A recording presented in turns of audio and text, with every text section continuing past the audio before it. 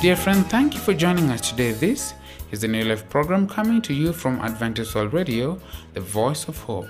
Stay tuned in order to catch the exciting segments and items that are about to come your way. I'm your presenter, Samuel Mangi. On today's Bible slot, we'll be having Pastor Prosinanga talk about C.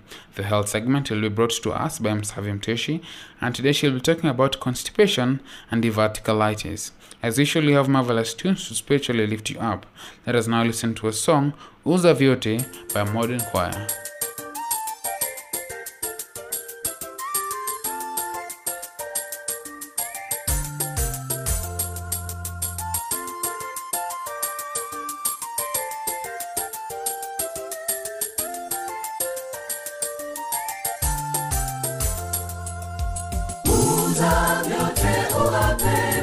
Masikini, hapo ndipo uzima utapata.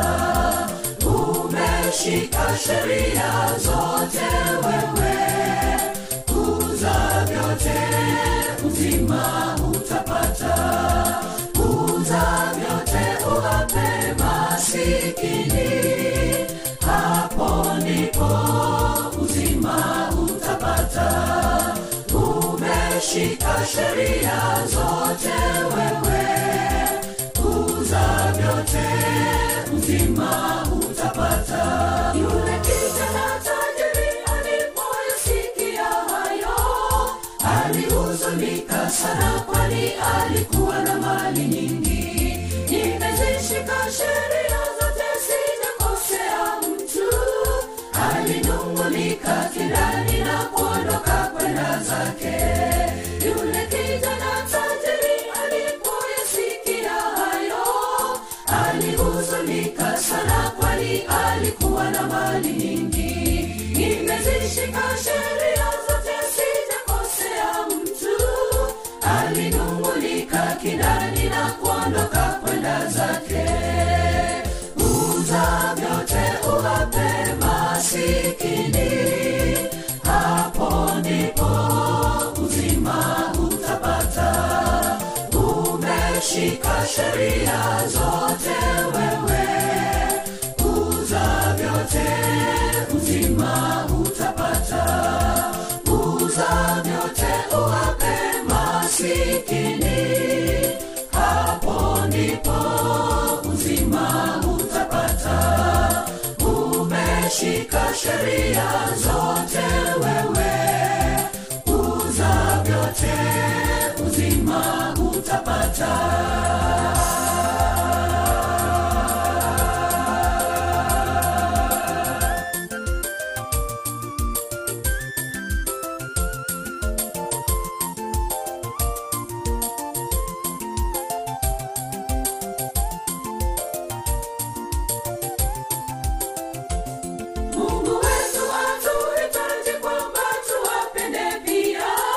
Masikini wanaoteseka katika dunia hii, anatuhitaji tuwajali waja wake duniani.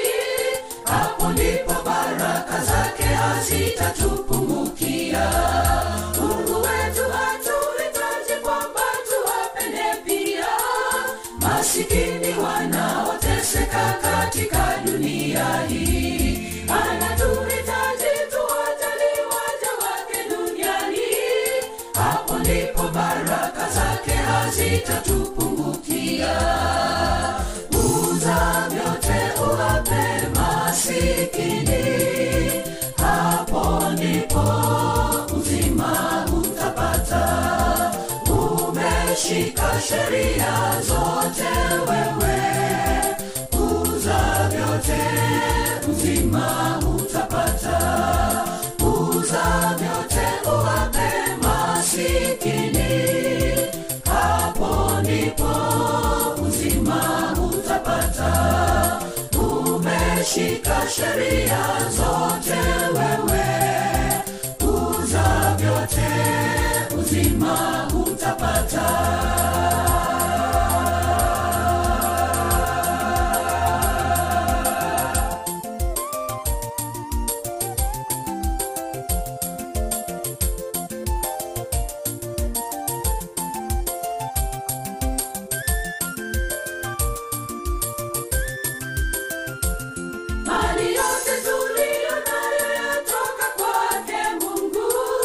isituzuie kamwe tusimfuate Bwana Yesu.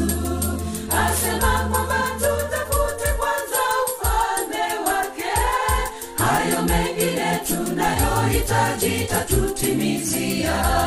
Mali yote tuliyo nayo yatoka kwake Mungu, isituzuie kamwe tusimfuate Bwana Yesu. Asema kwamba tutafute kwanza ufalme wake, hayo mengine tunayohitaji tatutimizia. Uza vyote uwape masikini, hapo ndipo uzima utapata. Umeshika sheria zote wewe, uza vyote uzima utapata. Uza vyote uwape masikini, hapo ndipo uzima utapata. Umeshika sheria zote wewe, uza vyote uzima utapata. Uza vyote uwape masikini, hapo ndipo uzima utapata. Umeshika sheria zote wewe, uza vyote uzima utapata.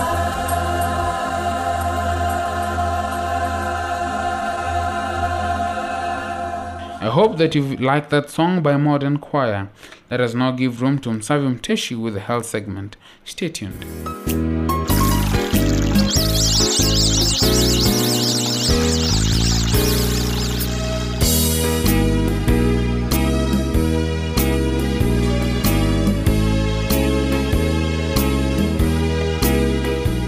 Hello, listener. Welcome to our program, Health Nuggets. I am your presenter, Musavi Muteshi. Today, I want to talk with you about an association that exists between the diet and lifestyles of our modern life and the feeling of constipation, because the complications of constipation can be life-threatening. As societies around the world mature, their food supplies become more established, and people no longer need to spend most of their time hunting for their next meal. Everyone becomes less physically active because hunting and the gathering of food is no longer required. Highly processed fast foods and even completely prepared meals can be purchased in stores. Some examples of today's highly processed foods include cereals and bread made with refined grains and flour, milk products such as cheese and cottage cheese, well-cooked meat, and most sweet desserts. These highly processed foods differ from more primitive foods in that they are lower in fiber content and higher in fat. Fiber is that part of the unprocessed foods that the body cannot digest. Its bulk and soft texture normally helps to prevent formation of hard, dry stools that are difficult to pass. Primitive diets contained lots of fresh fruit, vegetables, and grains that are rich in fiber content. Unfortunately, both the lower fiber diets and the lessening of physical activity that have become part of modern life are major factors in the development of constipation, and people living in modern societies are suffering marked increase in constipation. To understand constipation and the damage it can cause your body, it helps to know how your large intestine or colon works. As food passes through the colon, water is removed and stool is formed. Then, the colon's muscles, contractions, push the stool out of your body. By the time the stool reaches the end of the colon, it is solid because most of the water has been removed. If the colon removes too much water or if the muscle contractions are too slow, the stool moves through too slowly, becoming hard and dry. You become constipated. Consider how constipation can damage your body. As stool becomes hard, the amount of pressure your colon must generate in order to move it along increases dramatically. And that increased pressure can cause the formation of thin-walled pockets in your colon's lining tissues. Doctors call the condition diverticulosis. Once formed, these colon pockets, plus the high colon pressure required to create them, can combine to cause infection and inflammation of the pockets, or what the doctors call diverticulitis. Diverticulitis can cause some life-threatening complications. The infected pocket can rupture, spilling stool into your belly cavity and causing inflammation of your entire belly, a true medical emergency that requires immediate medical care in a hospital and often surgery. Diverticulitis can also cause other complications such as bleeding from the bowel, a blockage of your colon, or an abnormal passageway to form between an infected pocket and your urinary bladder, a woman's vagina, or even through the skin of your belly wall. Common symptoms of diverticulitis include a sudden, severe pain in the lower left side of your belly, fever, and either nausea and vomiting or diarrhea. You feel very sick. Treatment of diverticulitis depends on the severity of the symptoms and whether this is your first attack of the pain. If your symptoms are mild, a liquid diet and antibiotics to be taken at home may be all that you need. Your doctor will instruct you to rest and to eat a totally liquid diet for a few days so that your infection can heal with the help of the antibiotics. Once your symptoms improve, you can gradually add high-fiber foods such as fresh fruit, vegetables, and whole-grain cereal back into your diet. However, you must finish all of the antibiotic pills your doctor gives you, even if you start to feel better. Stopping them too early could cause your infection to return. If your symptoms are moderate to severe, or if you have experienced previous attacks of symptoms, you may need more advanced care. Your doctor will give you the strong pain medicine and antibiotics that are appropriate for you. Strong pain medicines can make your constipation worse, and that may make your inflammation worse, so you need to take your medications exactly as your doctor directs. If your pain is severe, you may be at risk of completely obstructing your colon or of developing generalized inflammation or an abscess in your belly. You need to be hospitalized to receive strong pain medicines and antibiotics by vein. You will possibly even need surgery to drain pus or to correct other complications that have developed. You may even need to have the diseased part of your colon removed. Here are things you can do to help prevent diverticulitis or to slow its progression. First, eat foods that contain a lot of fiber, foods such as fresh fruit, vegetables, and cereals, and bread made with whole grain flour. The fiber will soften your stool, reducing the amount of pressure your colon must generate to move it along. If you have not been eating foods high in fiber, slowly start adding them to your diet. Next, drink plenty of fluids. Fiber makes your stool softer and more bulky as it passes through your colon by absorbing water. You must drink enough fluids to keep up with what's being absorbed. Additionally, when you need to use the toilet, don't delay. Delaying bowel movements leads to harder stools that require more force to pass, and that increases the pressure within your colon. Finally, get regular exercise. Exercise helps your colon to function normally, and that reduces pressure inside your colon. Try to exercise at least 30 minutes on most days. Health Nuggets is written by Dr. Richard Uckel, a medical doctor working in the United States. The medical views expressed in this program are his and may differ for your particular health needs. If you need medical advice, please consult a medical professional in your area. Thank you for listening.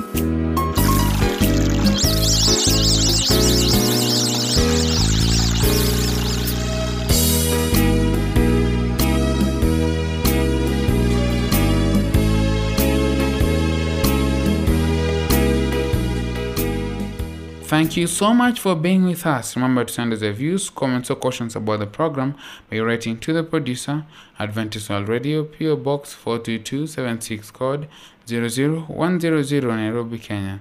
Our email address is awinairobi@ek.adventist.org. I'll be back after this track, Yetu ni Mzabibu by Modern Choir.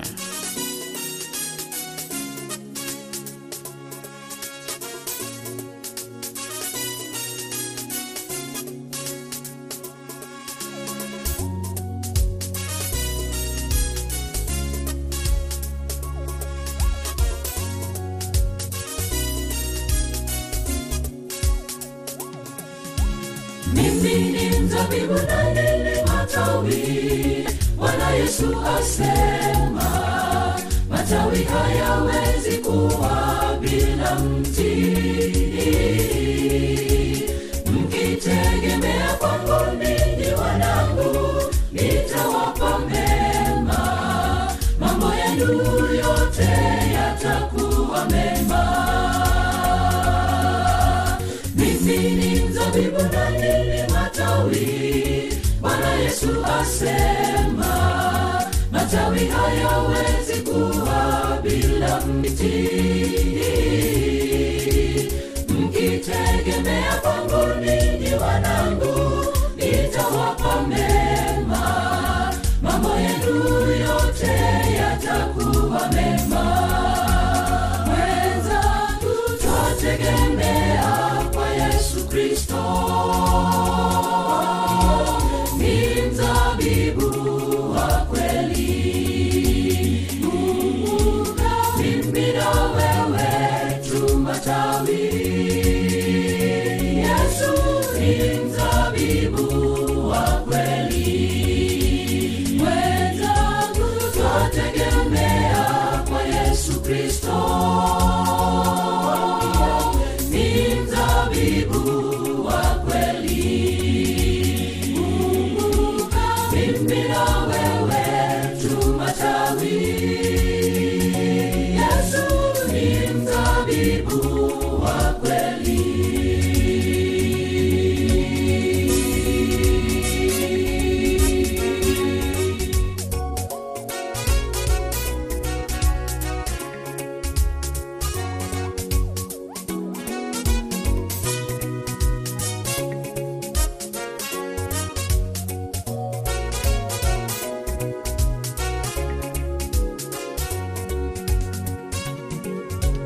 Kama vile Baba alivyonipenda, nami ninawapenda.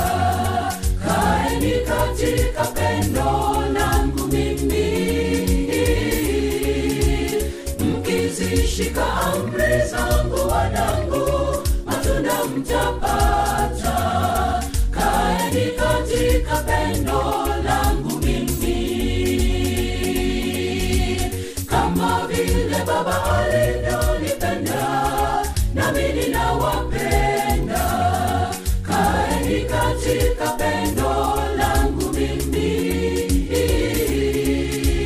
mkizishika amri zangu wanangu, matunda mtapata.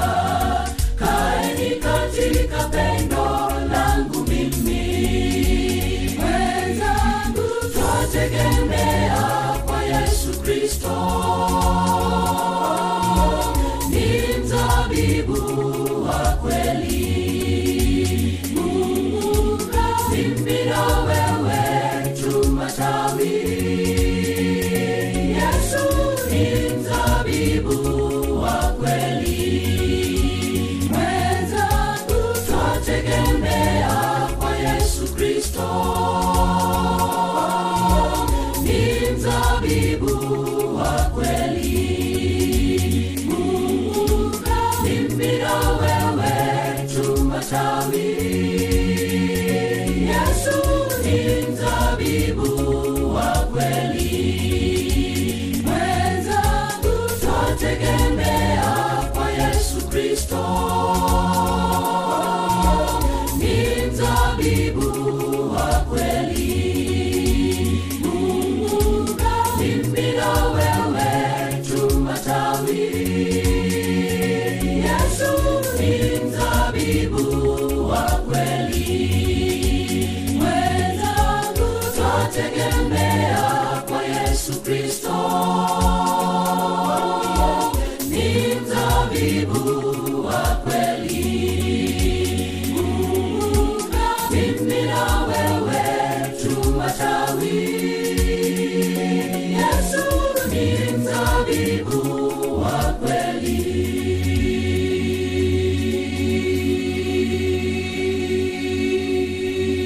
Pastor Prosinanga will now quench your spiritual thirst. Please stay tuned until the end. Be blessed.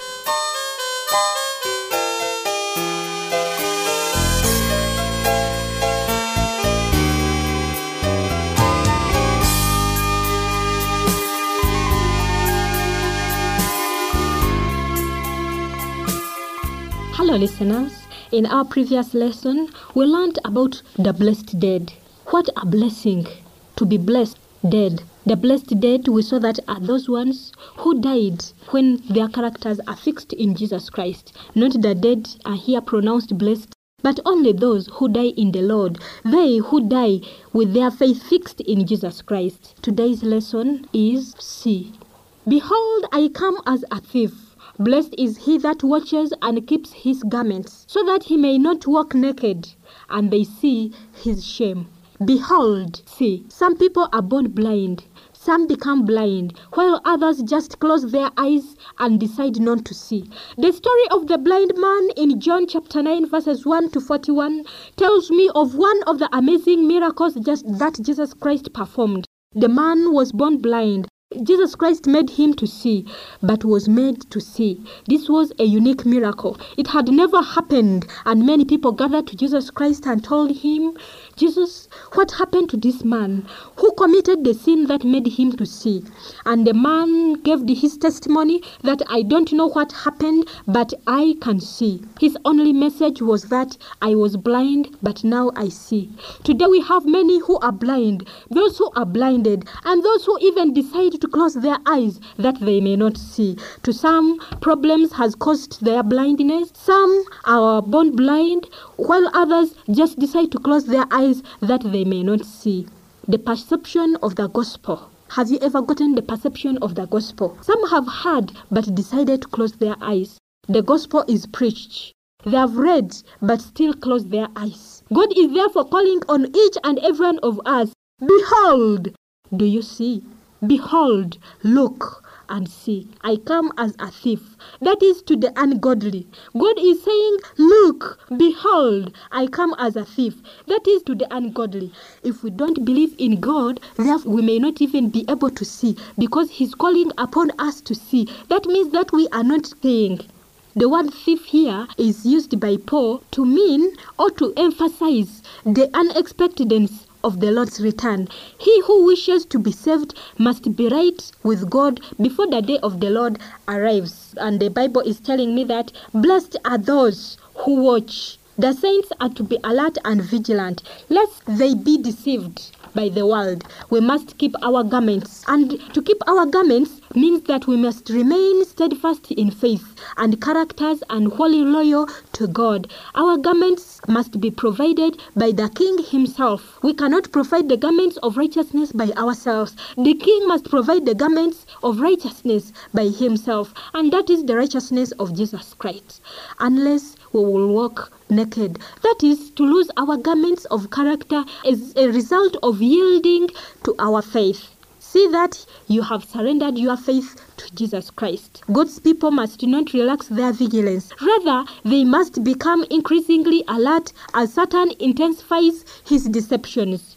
Watch and keep your garments. Satan and his angels will come down with power and all signs and lying wonders to deceive those who dwell on earth, and if possible, even the elect. The crisis is right upon us. Every form of evil is to spring into intense activity. The battle must be fought, and the day must find none of us sleeping. Wide awake we must be, as the 5 wise virgins, having oil in their vessels. We must have oil in our vessels.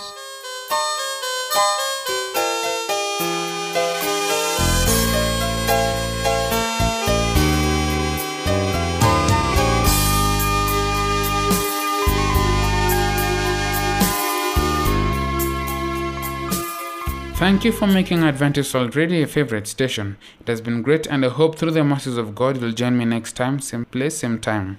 Don't forget to send us your views concerning this program. Send them to the producer, Adventist World Radio, PO Box 42276, code 00100, Nairobi, Kenya. Our email address is awrnairobi@ek.adventist.org. I've been your host, friend, and presenter Samuel Mag. Until then, stay safe. Uwape masikini, hapo ndipo uzima utapata. Umeshika sheria zote wewe, uza vyote uzima utapata. Uza vyote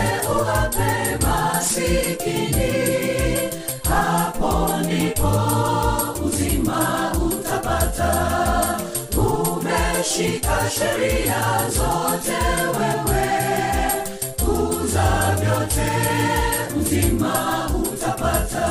Yule kijana tajiri alipoyasikia hayo, alihuzunika sana, kwani alikuwa na mali nyingi.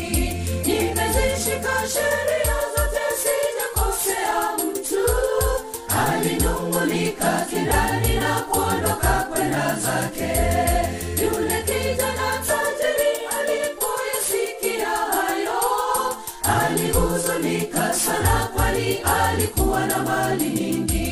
Nimezishika sheria zote, sijakosea mtu, alinung'unika kindani na kuondoka kwenda zake. Uza vyote uwape masikini, hapo ndipo uzima utapata. Umeshika sheria zote wewe, uza vyote, uzima utapata. Uza vyote uwape masikini, hapo ndipo uzima utapata. Umeshika sheria zote wewe, uza vyote, uzima utapata.